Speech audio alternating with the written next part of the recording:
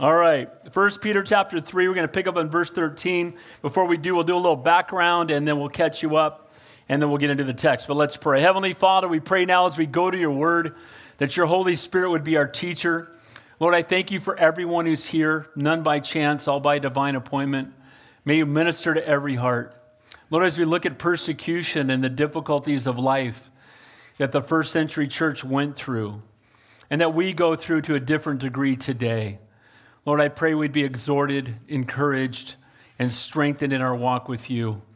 Lord, it's better to be in the fire with you than out of the fire without you. Lord, we want to be the men and women of God you've called us to be. Help us, Lord. Speak to us now by the power of the Holy Spirit. May man decrease, that your Spirit would increase, that you would be glorified.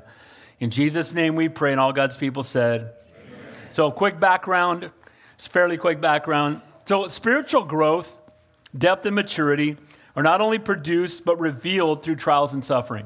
See, a faith that hasn't been tested is a faith that cannot be trusted. And it's been said that, Christians are like tea bags. You put them in hot water and you find out what's on the inside. Amen? And the same is true for us. When we go through the difficulties of life, we find out how strong we are spiritually. I've said this about the last 2 years. I don't think that the church has changed because of the pandemic. I think it's been revealed because of the pandemic. And our own walk with the Lord, again, as we walk faithfully with Him, we will know what it is to be a persecuted minority. Because here's the reality. There are more unbelievers than there are believers. There are more people who reject God than people have a relationship with God. It's funny, you look at statistics and they'll say that like 80% of Americans say they're Christians. Well, we know that's not true because America would be different. Amen? And so we want to see that happen, and we want to continue to pray that that would happen. But here's my concern. Anybody who just calls themselves a Christian doesn't mean that you know the Lord. And it's not about a religion. It's not about showing up at church from time to time. And it's not about maybe looking at your Bible. But it's about having a relationship with the King of Kings and the Lord of Lords. Is Jesus Christ your best friend? Does He occupy your thoughts and your mind and your passions? Is He the reason that you live and move and breathe? That's what it means to be a Christian. Amen? To fall in love with the Lord. For most of us, the work we work amongst mostly unsafe people. If you've got a job, unless you work at a Christian organization or you're really blessed, you probably work with people that aren't saved. If you're going to a public school, you're probably surrounded by mostly people who don't know the Lord.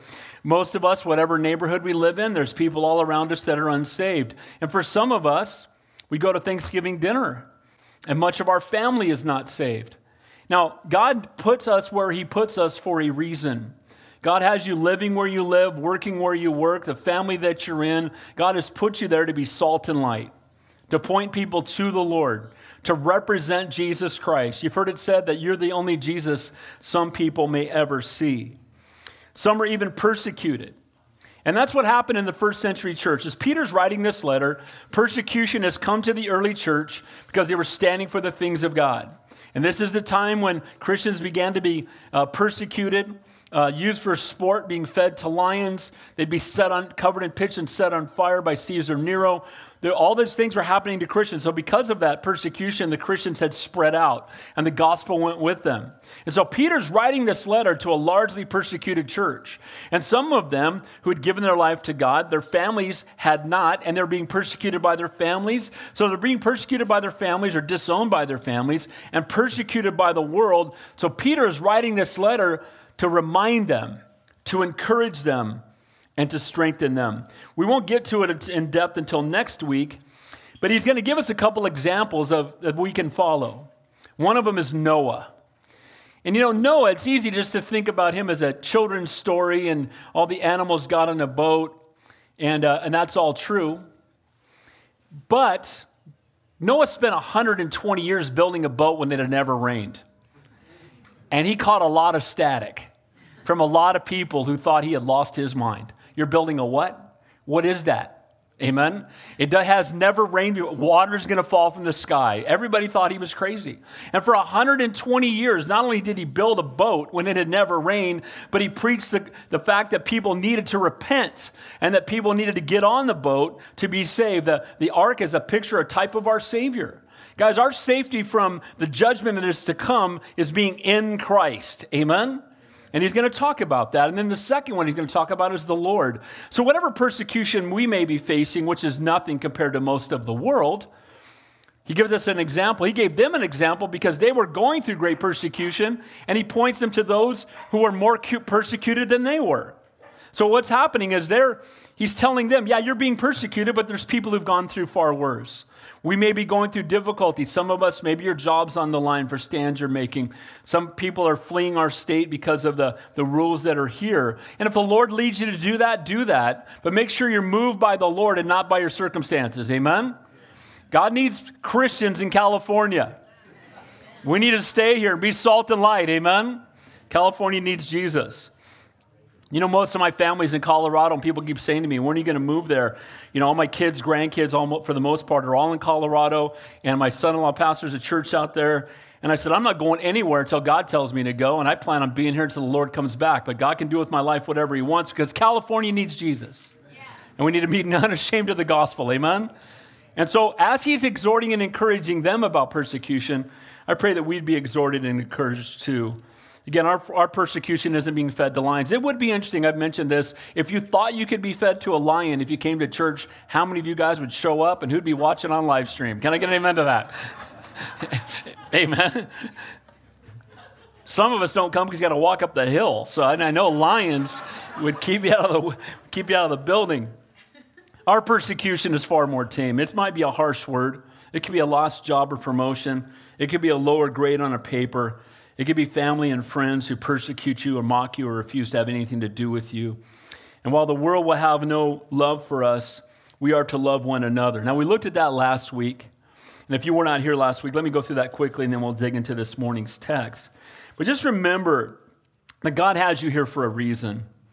And it's like shining a bright light into a dark place. You know, when you show up, the Bible says that we are the light of the world because we're a reflection of him. Amen? We want to be the moon. What does the moon do? It reflects the sun. We don't reflect the S-U-N, we reflect the S-O-N. Amen? And so wherever we go, we are light. But you know what? When you bring a bright light into a dark place, people don't like it. You ever been in a room before and someone turns on the light when you're trying to sleep? You get immediately angry. Turn that off. Don't like bright lights. Well, guess what? When you show up, you just brought the light right into the room. Amen?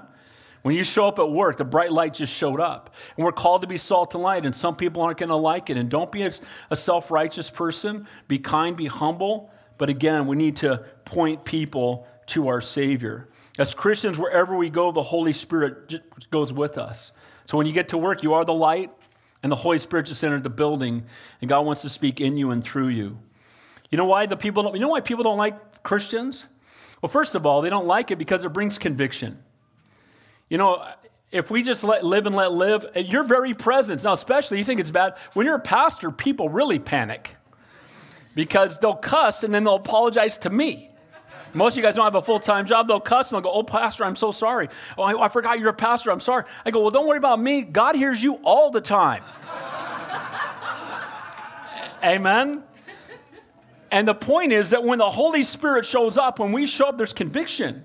And the same reason the people were persecuting the early Christians, it was convicting to have them say, you missed the Messiah, that Jesus is the one, that he died on the cross, that he rose from the dead. People don't want to hear that. And guys, guess what? We need to be unashamed of the gospel. And we need to love people enough to tell them the truth, even when they don't want to hear it. Amen? And pray for divine appointments, and pray that God would soften people's hearts so they'd be ready to receive what the Lord has for them. Conviction is seen by most as an irritation that is getting in the way of what they want to do. They don't like it. As Spirit-filled believers, it is your very presence that is the source of an irritation to a world that wants nothing to do with the Lord. So last week we talked about the fact that we talked about love as a choice. So love is a choice, and it's true because, first of all, don't ever come to me and tell me you fell out of love because that's nonsense. Can I get an amen to that? Because that's talking about feelings. And love isn't just a feeling. Love is a choice. Amen? And agape love is loving someone outside of yourself more than yourself. So it's a selfless love that esteems others, and they don't have to earn it. It doesn't mean you determine whether or not they're valued by it or worth it. It's a choice that you make to love somebody. And you know what's amazing to me? When you choose to love somebody, the feelings will follow. Amen? And so it's love is a choice. And so last week we saw a choice that is reflected by our actions. First, we're to love one another. By this, they will all know that you are my disciples if you have love one for another. We have one mind. We're to have compassion. We're to love each other as brothers and sisters in Christ. You've heard me say the blood is thicker than water, but the Holy Spirit's thicker than blood. When you have Jesus in common, you have everything in common. If somebody comes here that doesn't know the Lord, they should be blown away by how much we love each other. Amen? Hey, every time we have church, it's a family reunion. Amen? We all have the same dad. We're all going to heaven. We're going to spend eternity together. Let's start loving on each other now. So love one another. But then we saw last week something a little more difficult. Love your enemies. It's easy to love those who love you. The world does that. We're to love our enemies. And not returning evil for evil or reviling for reviling. The Bible says a soft answer turns away wrath.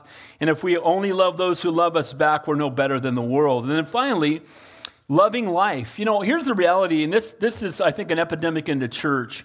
We can look around at the world, and we can see how difficult it is and how hard it is, and we can just push away from it, want nothing to do with it, and we can even say, well, let's just go to heaven. And look, I'd say that. If the rapture was today, you would not hear any objections from me. I would love it. And the more and more people that I have that I love that are in heaven, the more and more I want to be there. But you know what? Jesus came might have life and life more abundant. And we should love the life we have because we have an opportunity to walk with the Lord, to know him and to make him known. And may we not murmur and complain about the life that God has given us, but thank God for it. Amen? And we should be people that, you know, when I first came to work for my company, I don't know where I got this, but every time someone would say, how you doing? I'd say, life is sweet and God is good. And I was in my early 20s, before I was a pastor. Life is sweet and God is good. And I would just say it automatically all the time. And before you knew it, the receptionist, I'd walk in, she'd go, life is sweet and God is good. And I'd say, amen. But the reality is, life is sweet and God is good. We're blessed I can't imagine living this life without him, but it's a joy to live this life with him. Amen? Doesn't mean we're not going to go through trials, but we need to have a heavenly perspective and be thankful for the life God has given us. So he just talked to him about love, that love is a choice, to love one another, to love your enemies, to love and be thankful for the life that God has given us. Satan seeks to steal, kill, and destroy. Jesus came that he might have life and life more abundant. So now the very next verse, he begins to talk about dealing with persecution. You know, love your enemies, love the life God's given you, and yes, you're going to go through trials. If your outline, grab it. There's 5 points in just 5 verses.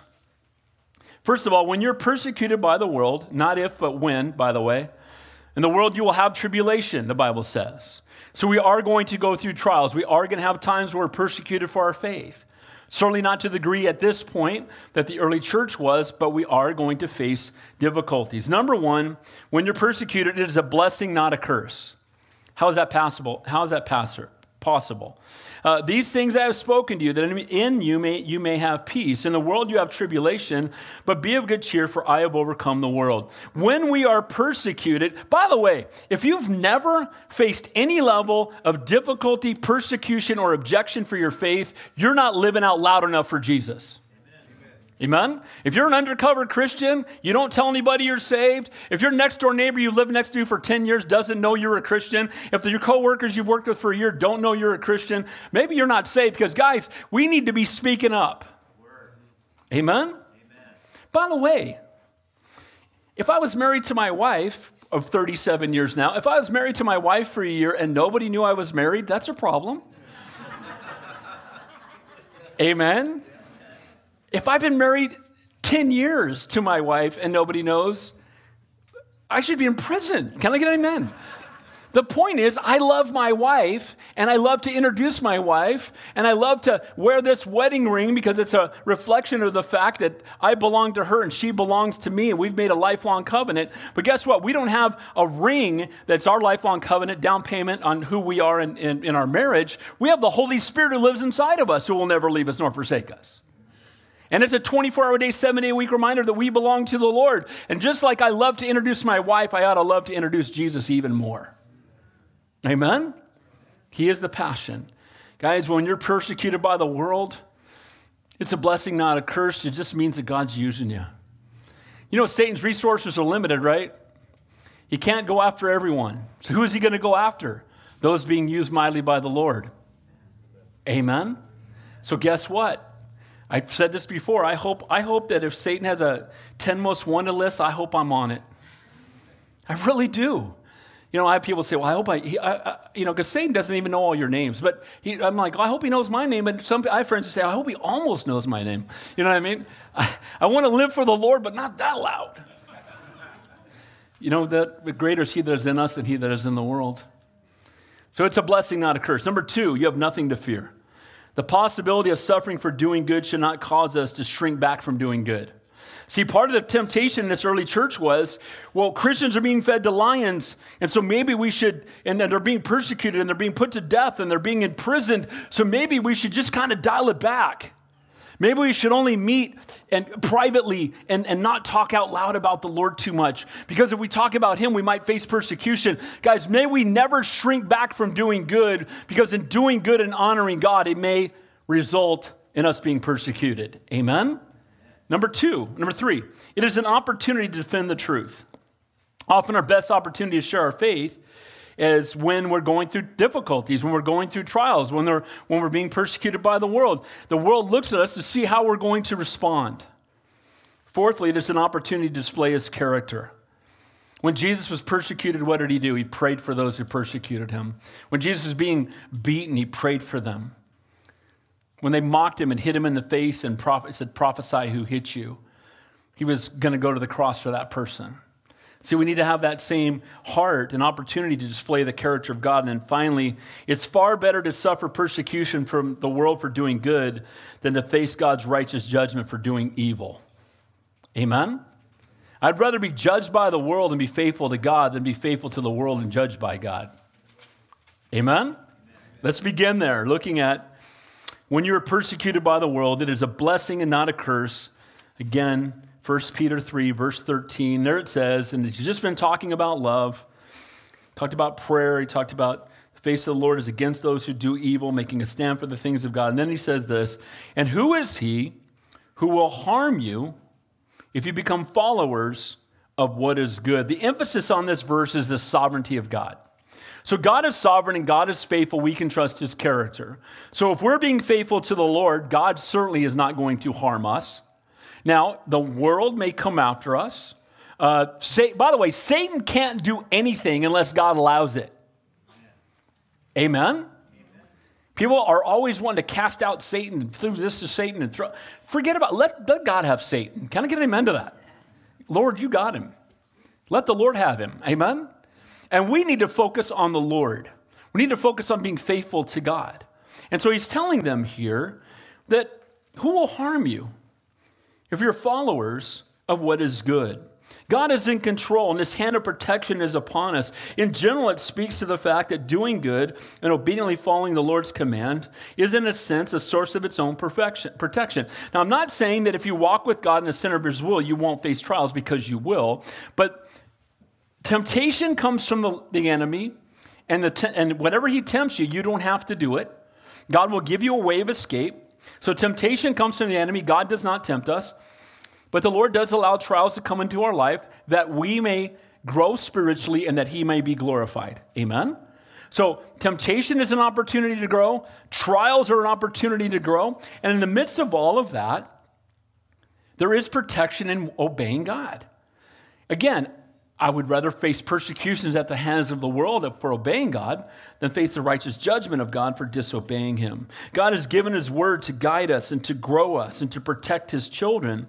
And our loving heavenly Father who seeks to keep us from harm. It says, who will harm you? That speaks of the fearless confidence in God's protection from harm. The word harm there is injury or evil or hurt.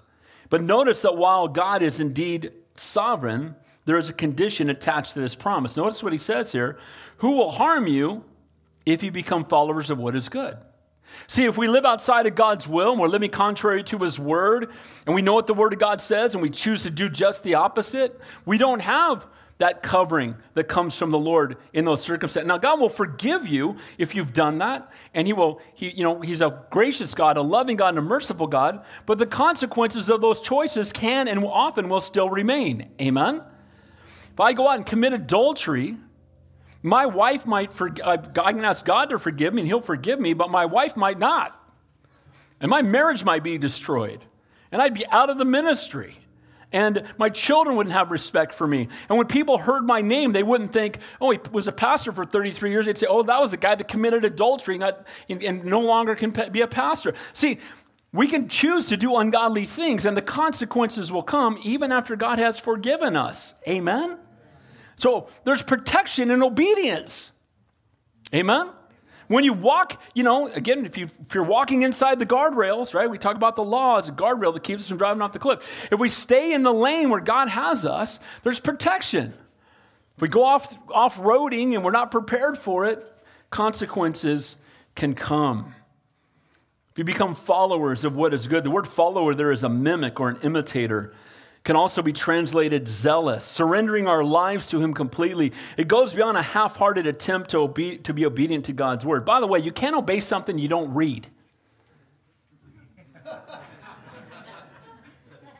Amen? And just like ignorance is no excuse when the cop pulls you over, I didn't know it was a 40-mile-an-hour zone. Get over yourself. You didn't read the sign. Can I get an amen? The ignorance is not an excuse. And the same is true if you don't read the Word of God. By the way, the Bible rocks. Amen? I'm telling you, it's a love letter from Almighty God to you. Holy Spirit, when you open it up, the Holy Spirit speaks to you through the Word of God, illuminates the truth to us. And the enemy wants to do anything he can to keep you from opening up this book.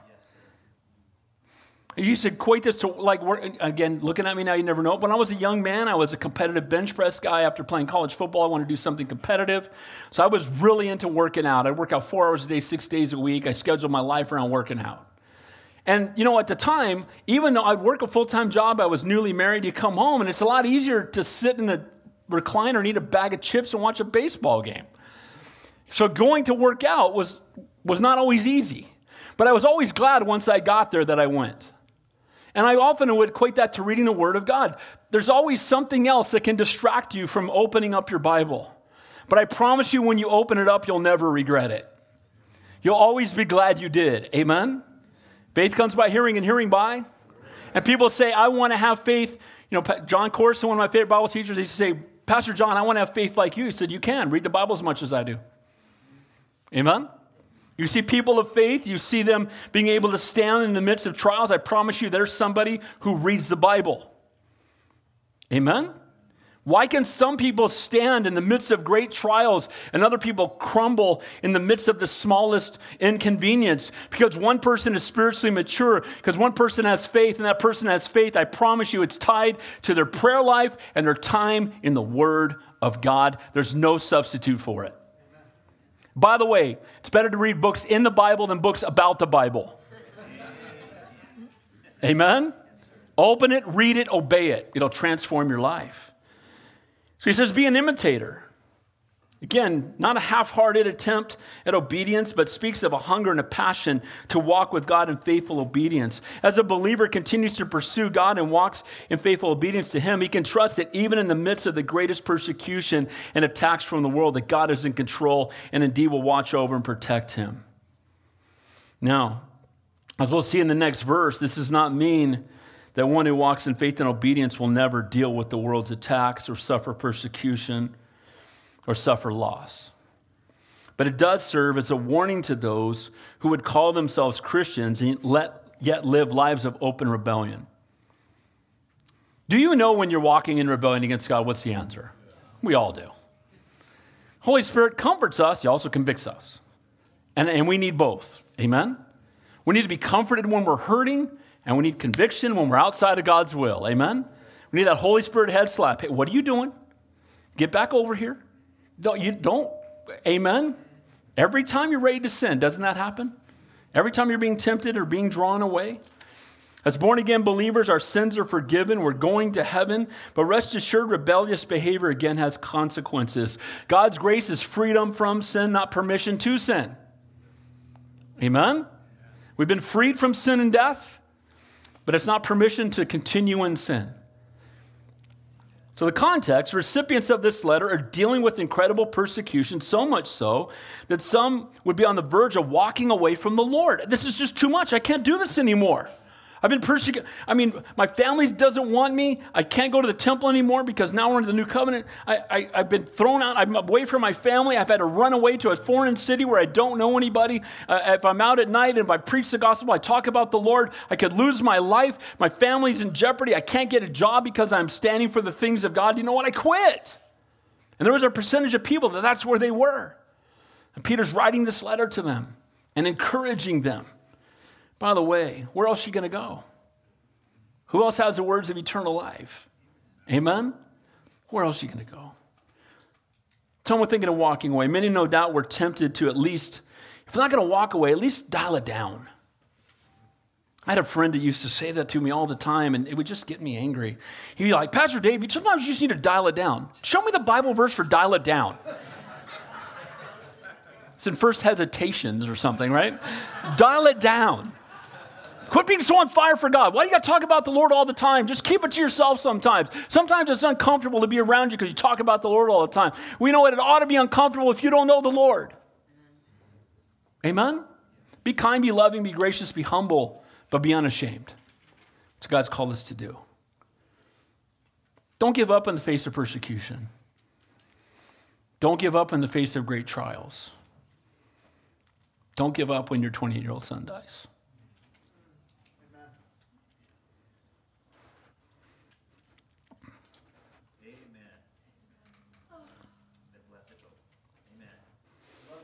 Love you too.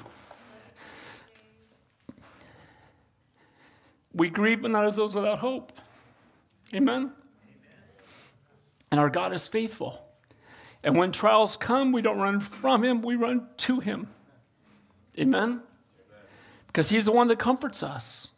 He's the one that strengthens us. And because he sent his son to die, I'm going to see my son again. Amen? And so the trials of life will reveal where we are spiritually. And, sometimes we'll want to dial it back. We'll want to shrink back. We don't want to, if I just go along, if I just go with the flow, I won't catch so much static from my faith. Well, any dead fish can go with the flow. Amen? We're not called to do that. But what about faithful believers who've been beaten and tortured? Even martyred. See, when these verses coming from Peter, some of these are like, well, God's going to protect us if we obey him. But wait a minute, my friend was fed to a lion and he was faithful. I got friends who are sitting in a jail cell right now. What about them? Next verse, next part of verse 14. But even if you should suffer for righteousness' sake, you are blessed. So here we see that suffering and enduring for the Lord's sake, for the sake of his kingdom, is not a result of a lack of God's love or concern for us or some kind of divine punishment for falling short in our walk, but on the contrary, it reflects a great deal of confidence on God's part that this is someone he can trust to remain steadfast in their testimony in the face of such incredible persecution. Again, John Corson, I mention him a lot. He's one of my favorite Bible teachers. John Corson lost his wife. 10 years later, lost his daughter. 10 years later, lost his son. Never wavered. So when I read, he has a book called A Future No Hope that I've reread several times since Mark went to heaven. And it's just a reminder that if we have an eternal focus, we haven't lost anything. They just got there before us. Can I get an amen to that? That the trials that we go through in this life are but light affliction when compared to the glory that shall be revealed in us. It's amazing since Mark went to heaven how many pastors I have found out now. I talked to a dozen pastors who've all lost kids. And I don't think that's by chance. I know we all go through it, and I'm not trying to elevate anything, but the point is that when we're being faithful to God and being used by God, we got a big target on our back from the enemy. And he wants to come after you. If he can get you to walk away, if he can get you disgruntled, if he can get you to give up, he's won. But I promise, no matter what you're going through, don't ever give up. Run to the Lord, not from him. Amen? Hold on to him with both hands. Yea, though I walk through the valley of the shadow of death, I will fear no evil, for thou art with me. Amen? He is in the fire, and he never leaves. He's a faithful God. He says, you are blessed. Wait a minute. Blessed are you, it says, when they revile and persecute you and say all kinds of evil against you, falsely for my name's sake. This is Jesus in the Sermon on the Mount. Rejoice and be exceedingly glad, for great is your reward in heaven, for so they persecuted the prophets who were before you. Again, Satan's resources are limited, so if he's going after you, it's funny, I had a guy at our church in Santa Cruz. Whenever he would hear that you were going through a trial, he'd go, dude, you're blessed. And he was one of our greeters. His name was Manny. He'd stand at the door and he'd go, oh, what happened? You lost your job? Dude, you're blessed. God's going to do something great, bro. It's exciting. Let me pray for you. Manny. You're so blessed, bro. What happened? Oh, yeah, you're blessed. Oh, you lost your house? Whoa, you're blessed. God's going to do something great. Can't wait to see it. Let God be glorified. Some people would avoid Manny when they were going through tough times. Which door's he at? I'm going through the other one. But that perspective, does God still love you when you lost your job? Is he still going to provide? Still faithful? Yes, he is. We trust the character of God. We don't focus on our circumstances. We focus on the Lord. The word blessed is, oh, how happy. It's hard to imagine when you're in the midst of persecution. But again, look at the examples. I'll just give a few. Daniel's in a lion's den taking a nap, unafraid. Amen? And King Darius, who was duped by his other, leaders into outlawing prayer, and then when they outlawed prayer, Daniel didn't go hide. He didn't shrink down. He knew that if you prayed out loud, you prayed anybody but to Darius, you're going in the lion's den. He threw his windows open like he did every day, and he just started praying. And I imagine those guys, the other, wise men, the other council that hated Daniel because they never had any answers, and he always did because they didn't have the Lord, and he did. And they'd get upset, and they couldn't find a way to get rid of Daniel. By the way, he'd been there 70 years by then. And 70 years later, here he is, still second to the king all the time, being used mightily by God. So what did they do? They tried to outlaw something that they knew they could catch him in prayer. We can't catch him in adultery. We can't catch him in this. We can't catch, we can't get him to lie. We can't get him to cheat. Can't get him to steal. Let's just outlaw prayer. What does Daniel do? He throws the windows open and he prays out loud. And I just imagine those guys sitting out there with a bag of, with popcorn and, chairs, waiting for that window to open up so they can run and tell the king. And they ran and told the king, and Darius knew he had been duped, and he was upset, and he's in the palace, tearing the palace up all night long, realizing that, oh no, I've thrown Daniel into the lion's den. And he runs down in the morning, and he says, Daniel, you paraphrase, you still there? Did your God whom you serve faithfully, did he deliver you? And God delivered him, and then the wise men got thrown in the lion's den, proof that they weren't just not hungry because they all got eaten up before they hit the ground. So they were protected. Daniel was protected, and the ungodly were not. Amen? But guess what? It's better to be in the lion's den with the Lord than in the palace without him. It's better to be in the fire with Jesus than out of the fire without him. Amen? And he's waiting there, and then when the next fire comes, he's already there waiting. Lord, I'm with you. I'm with you. I won't leave you. What happened? God did a great work. Daniel was protected. God was glorified. King Darius was impacted. And you know what he said after that? We're not going to pray to anybody but Daniel's God from now on. He went from pray to me to pray to his God. No, not me. Pray to the God of Daniel. Why? Because God showed up. Guys, if we go through persecution, we go through trials, we remain steadfast in our faith, and we're unwavering, and we continue to have the joy of the Lord, the world around us is going to be impacted by that. Why are you so different? I told you this, my office in San Jose, they kept coming to me every time they had a job opening. They said, do you have any more Christian friends? Yeah, I got quite a few. Can we hire some of them? Get some more down. Because you know what? All you Christian people, first of all, you never complain. You're always on time. You do your job you work really hard. You got great attitudes. Man, we love having you guys here. Can we get more of you? And I'm like, praise God, amen? Because what does that mean? It has nothing to do with us. It has everything to do with him. Started calling us the God Squad, and we had this Bible study, and then my Muslim boss got saved. See, God can do that. If in the midst of, guys, a faith that hasn't been tested is faith that cannot be trusted. So when our faith is being tested, it's an opportunity for the gospel. It's an opportunity to reflect Jesus to a lost and a dying world, to let them see that our hope is not in your bank account or in your stock portfolio or in your job or in your health or whatever it might be. If your faith is in anything you can lose, you're in trouble. He'll never leave us. He'll never forsake us. Job was sifted by Satan. Paul and Silas were thrown in prison. Shadrach, Meshach, and Abednego were thrown in a fiery furnace. Do you think any of them are in heaven right now bummed out that they went through that trial? Or are they blessed that God chose to use them through that trial that he might be glorified and lives might be changed? Amen? So we need to praise him no matter what. Point number 1, persecution. When you're persecuted by the world, it's a blessing, not a curse. Number 2, the second part of verse 14 there, you have nothing to fear. Look what it says. Do not be afraid of their threats, nor be troubled. Now again, why does he say don't be afraid? Because they're afraid. Amen? If a guy's not afraid, you don't have to come up and say, don't be afraid. Duh, I'm not afraid. But when people are afraid, here's what Peter's saying to him. Look, I get it. You could be fed to lions. You could be thrown in prison. You've lost your family. You may not be able to work. You don't know how to go provide for yourself. There's a temptation to be afraid. Don't be afraid. Don't be afraid. Don't be afraid of their threats or be troubled. The possibility of suffering for doing good should not make us shrink back from doing good. Words of great encouragement and exhortation for those who are receiving the letter because they were tempted to shrink back. The word do not be troubled there. Don't be afraid, alarmed, frightened, and awe. The word trouble there is don't be stirred up and don't be agitated. You ever get agitated? Lying to sin. You ever get agitated? Yeah. He says don't be agitated. Don't be agitated. By the way, I don't think Christians should ever complain either.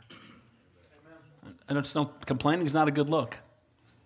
I've told you this. I've told myself. 8th grade, I told you this, 8th grade Hall of Fame thing for the yearbook. They come to you got to go out there for that. I'm thinking, well, I either got most athletic or most humorous, one or the other. I got biggest complainer. I'll have to bring it in some week and put it on the back table. Biggest complainer. Well, that was a Christ-like example, wasn't it? Now I complained that I didn't win humorous or most athletic. But that's not good as Christians, what do we have to complain about? No matter what happens, are we still going to heaven? What's the answer? No matter what happens, is God still faithful? Why are we complaining? And if we're at work and we're complaining and we're murmuring and we're doing that, and then we invite people to church, why would you want to go to the church of the complainers? Can I get an amen to that? Amen? We should be different. You have nothing to fear. Don't allow the threat of suffering to cause you to shrink back. Because he joins us in the fellowship of our suffering, the Bible says. Amen? There's fellowship that comes in suffering. Don't be troubled. As Christians, we need never fear men. And again, God has not given us a spirit of fear, but a power, love, and a sound mind. We all have times when we fear, though. Amen? He had to tell them, don't be afraid. These are Christians. Don't be afraid because they were being fearful, but they were fearful because of their circumstances. A mature believer in the midst of persecution is not fearful and frightened or in awe, not stirred up or agitated, but walking by faith, empowered by the Holy Spirit. I tell people this all the time. For me, this is just me, when I face difficulty, it just makes me want to say charge. It just makes me want to double down on my walk. Can I get an amen to that? If the enemy's coming after me, God must want to use me, and I don't want to miss that. And so I want to double down on my walk. I want to just, Lord, you know what? I surrender even more. I thought I'd surrendered it all, but obviously what I'm going through now is harder than anything I have, and I still surrender it all. Why? Because, Lord, you're faithful. And Lord, because I can trust you. And who else has the words of eternal life? And Lord, I want to see you use this for your kingdom and for your glory. I promise you that God already has and will continue to use. My son going to heaven at 28 years old, God has already used it and he will continue to use it. And I will praise him through it because he is a faithful God and heaven is better and we can trust him. Amen? He's a faithful God. And the enemy wants you to run away. He wants you to shrink back. He wants you to be mad at God. That's foolish. Point number 3. You have nothing to fear. It is an opportunity for you to defend the truth. Look at verse 15. But sanctify the Lord God in your hearts, and always be ready to give a defense to everyone who asks you a reason for the hope that is in you with meekness and fear.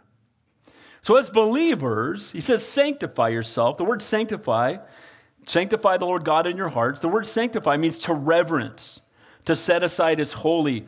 We should have reverence for God. We don't revere anybody but God. I know someone doesn't know me when I get letters that say Reverend Dave Johnston. I'm like, they don't know me. Because I will never, I reject being called Reverend. Amen. We revere the Lord, not men. Amen. And what he's saying here is that you sanctify the Lord in your hearts. Have reverence for God. The exhortation is Jesus is to be the very center of their lives. Look, I know you're facing trials. Yes, I know if you go out and witness this afternoon that you could be thrown in prison.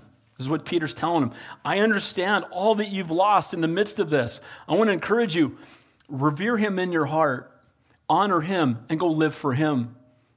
And let the chips fall where they may. Go honor God. Go serve the Lord. You'll never regret that. You won't regret that in heaven. He is to be preeminent in my heart, my love, my passion, thoughts focused on him above all else. Again, in times of great persecution, it's easy to put my eyes on my circumstances and the size of my enemy. It's too easy to look and see 11-foot 750 Goliath like everyone else did. The entire army of Israel saw 11-foot 750 coming down. I defy you, right? You can just see Goliath. Everybody else shaking in their boots, and David, teenage boy, delivering cheese to his brothers to check up on him, says, who is this uncircumcised Philistine that comes against my God? See, he didn't see 11-foot 750 against a mere man. He saw a mere man against Almighty God, and if God is for us, who can be against us? And so there's that Holy Spirit just entered the camp in Israel when King David at 13 or 14 years old showed up. And I love that. And our heart ought to be in the midst of great trials is, Lord, charge. Lord, you're greater than this. Whatever you're going through, think about whatever it is you're going through right now. I don't care what it is. God's greater than it. Amen? Amen. Whatever that situation is, you've got an unsaved spouse, you've got a rebellious children, you've got a job situation, you've got health problems, you've got financial problems. God's greater than every single one of those things. And we need to pray and put it in his hands and trust him. Amen? God is greater. God is greater.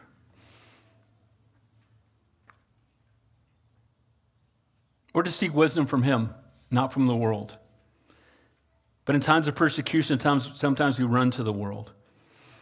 Or we put our eyes on the size of the enemy. Or we pursue our own selfish desires, or we run and hide. Peter says instead, if this persecution is going to affect you, let it drive you to the Lord, not from him.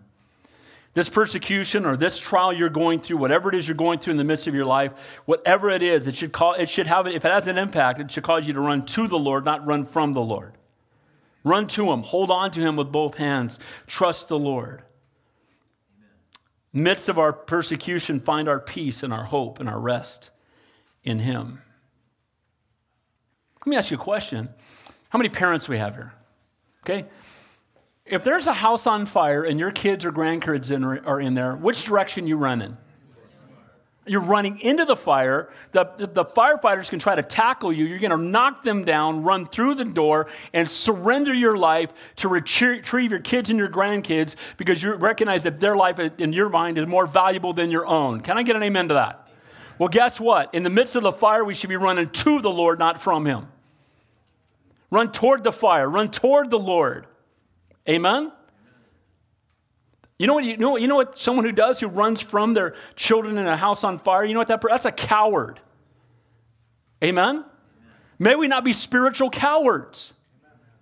May we not faint in the day of adversity. Oh, it's too difficult for me. I'm just going to go hide.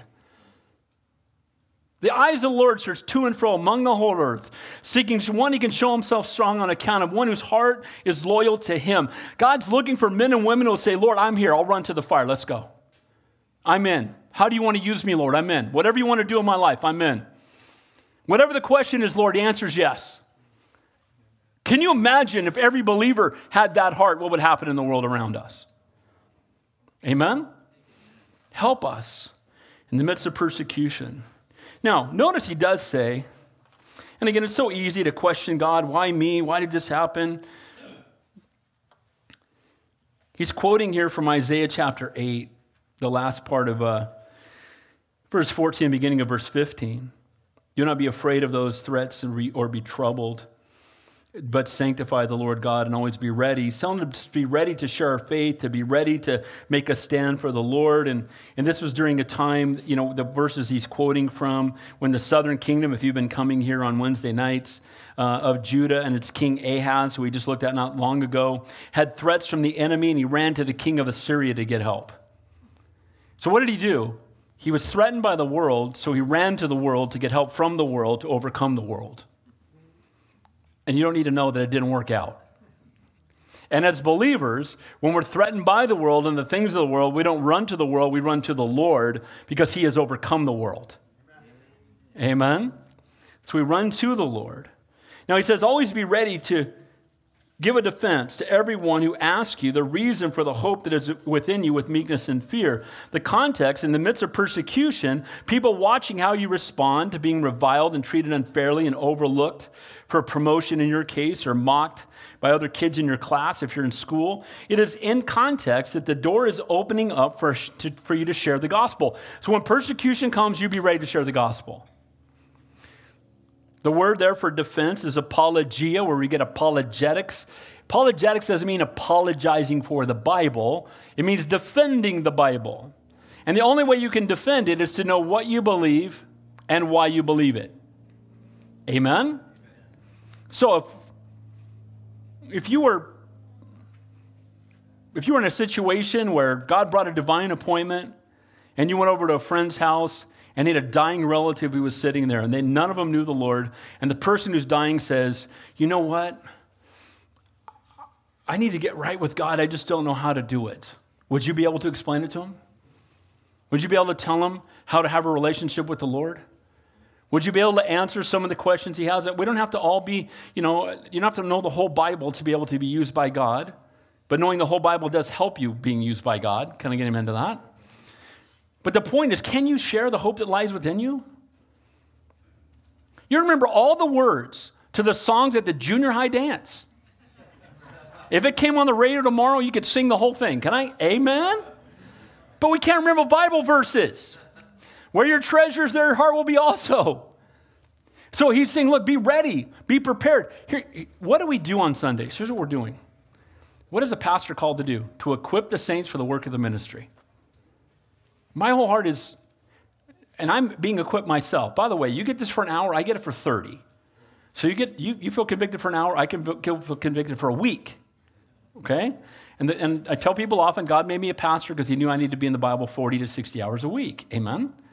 The point is that this is what we're called to do. You come here and you should leave here with a better knowledge and understanding of the character of God, the grace of God, and the word of God than when you got here. Amen? Preach the word, love the people. There's my 6-word philosophy of ministry. I want you to be the best fed and most loved people.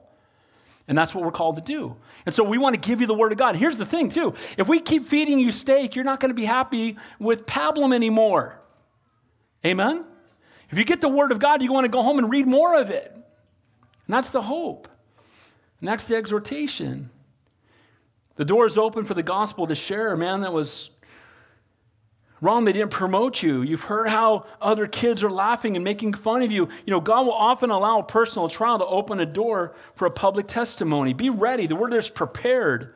We should be living every day in anticipation of divine appointments. I promise you, if you pray for divine appointments, you'll get them every day. Amen. That's a prayer God will answer. Lord, give me a divine appointment to share my faith today, to either encourage a believer, to share the truth with an unbeliever, to minister to somebody. You know what happens too when you pray? You're more aware of it. You're more ready for it. You're looking for it. Amen? You don't just walk by it with your head down. We must also prepare ourselves for the divine appointments. How do we do that? We study the word. Study to show yourself approved, a workman who need not be ashamed, rightly dividing the word of truth. Start off by, we got the yellow slips on the back table, read through the Bible in a year. Just start reading it. If you're new in your faith, it's okay, just read it. If you don't fully grasp it, just ask God to help you understand it and just keep reading it. And by the way, the pastors here, not that we have all the answers, we just know where they are. If you have a question or a concern, call us, ask us. When are we to be ready? It says there always. Always be ready. Not sometimes. Not, well, I'm tired. I'm out. Amen? Have any of you ever had an opportunity to witness somebody and you were just tired, so you went home? Really? Can someone else talk to? I'm tired. And there's that mentality we can have sometimes. Or I'm relaxing. It's been a long day. Guys, we should always be ready and always be excited. Be ready in the grocery store. Ready in the elevator. When you're watering your lawn, when you're walking the halls at school. People need Jesus always, and we need to always be ready. The word, again, defense as apologia. We should know what we believe, why we believe it, and how to share the gospel in a very simple way. I'm just thinking about this right now, but we're going to do it. I don't know when, soon. We're going to set up like a Sunday afternoon class on how to share your faith. We're just going to do it. Hold me to that, Tim. Where are you? Remind me. We're going to do that. We used to do that in Santa Cruz all the time. Once a year, how to share your faith. Spend an hour just teaching how to share your faith. Make it real simple. And I love it too because it just reminds me. It's a good thing. Amen? We need to know how to share our faith. Nothing wrong with studying the cults and other religions in preparation to share with them, but it's far more. For every minute you study anything else, spend 100 studying this. Amen? Well, I'm studying up on the Mormons so I can, okay, how much time have you been on the Word this week? Because you know how you know the counterfeit? You know the real thing. Amen?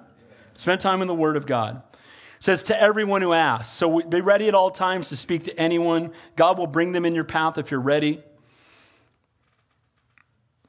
They'll come and say, why didn't you fight back? I heard about what happened with the boss. Why didn't you fight back? I got Jesus. God's in control. He's going to take care of me. I'm not worried about it. Oh, that's an opportunity for the gospel. Amen? Amen. By the way, people that say my faith is a private matter need to get saved. Well, my faith, it's just a private thing between me. Go therefore into all the world and preach the gospel. Amen? That's everybody. It's a great commission. It's not just for the pastors, it's for everybody. Amen? Well, my faith, it's just something I keep to myself. You don't know Jesus then. Oh, it's my marriage. Whether I'm married or not, it's something I just keep to myself. I don't really talk about it. I don't want anybody to know. It's just kind of between me and maybe a wife I might have. No. Guys, we don't keep it to ourselves. But notice it says with meekness and fear. Meekness is mild and gentle spirit. Meek does not mean weak. We hear meek, we think like a little wheezed little mouse or something, right? Meek doesn't mean weak. One of the best examples I've heard is those Clydesdale horses, right? Remember those Budweiser commercials of every Super Bowl? The pastor mentioned beer at church. I don't drink, though. But here's the thing. Those Clydesdales are meek because they're strong, but they're under the control of their master. And that's what meek means. It means strength under control. So we want to have strength that comes from God, but under control of our master. And we want to do it in meekness and in the fear of God. Don't be arrogant. Don't be self-righteous. Don't act like a Pharisee and point fingers at everybody else. Holiness for me, grace for everyone else.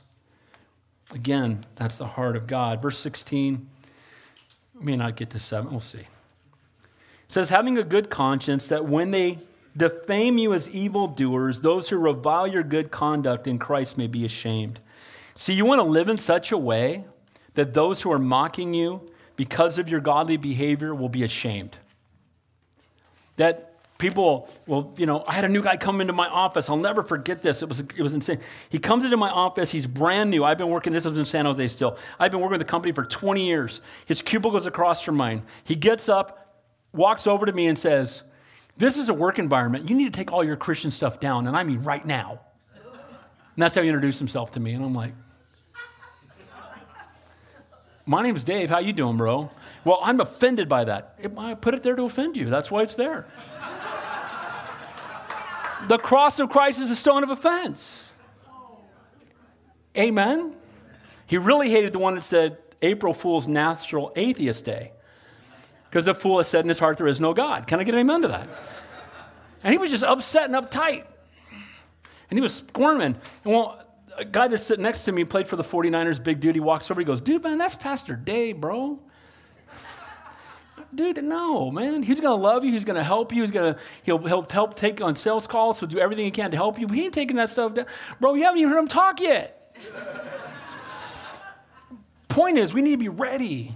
when those opportunities come, and by the way, that guy became a really good friend of mine. I talked to him about the Lord a lot. He never did get saved that I know of, but I talked to him about the Lord a lot. And because I helped him at work and because I was kind to him, he didn't have any friends. He'd moved here from England, and he came to my house for Thanksgiving. I mean, let's just love on people, amen? And at the same time, be ready when those opportunities come. Have a good So when people speak evil of you and said bad things, he went into my boss and said, well, that guy out there, and she's like, he's the nicest guy in the office. I don't know what you're talking about.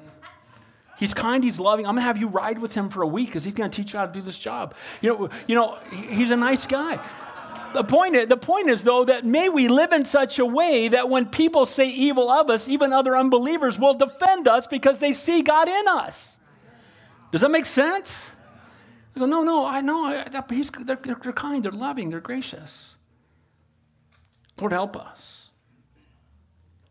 Conversely, if you proclaim to know God and live ungodly, you bring shame to his name. You say you're a Christian, and you're cussing and screaming and just complaining and murmuring at work and always got a bad attitude. And we had a guy in our office that was like that. And I went by his desk and I told him, you need to take your Christian stuff down or start living like you know Jesus, bro. Because you're a bad example. By the way, if you're going to go 90 on the freeway, take that Christian Dove off the back of your car. Better idea is slow down and live like a believer. Let's finish. We're going to go a couple minutes over. The game's not till 3:30. Look at verse 17. For it is better, if it is the will of God, to suffer for doing good than for doing evil. Guys, it's better that if we're going to suffer, let's suffer for doing good because we're standing for God and we're being attacked by the world, than living outside of God's will and suffering because it's the righteous judgment of God.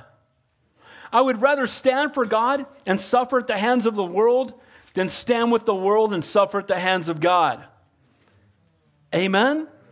May we live in such a way that whatever trial we go through, it had to get through God's hands first, and we can trust him. None of us is going to escape suffering. Nobody wants to suffer, but we're not going to escape it. We're all going to suffer.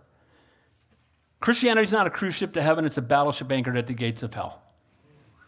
And the enemy will not prevail against it. We're not on a cruise ship waiting for the Lord to come back. We're in a spiritual battle that goes on every day. We have an enemy who seeks to steal, kill, and destroy. But greater is he that is in us than he that is in the world. And we don't need to be afraid. I hope this chapter got you as fired up as it's gotten me. I hope it's gotten you excited about the things of God. But if we must suffer, let's suffer for doing good. Let the world persecute me for loving Jesus. I'm okay with that. But I don't want to stand before God and face righteous judgment because I dishonored him. Amen? See, either way you're going to suffer, either for standing for God or walking in rebellion against God. May it be for suffering for him. Amen? So in closing, when you're persecuted by the world, it's a blessing, not a curse. It's an opportunity for the gospel. It's an opportunity to point people to the Lord. Be of good cheer. He's overcome the world. You have nothing to fear. Again, there's a possibility of suffering for doing good should not cause us to shrink back from doing good. Number 3, it's an opportunity to defend the truth. Often our best opportunity to share our faith in words comes during persecution. People look at you, they see how you respond, and it's an opportunity for the gospel.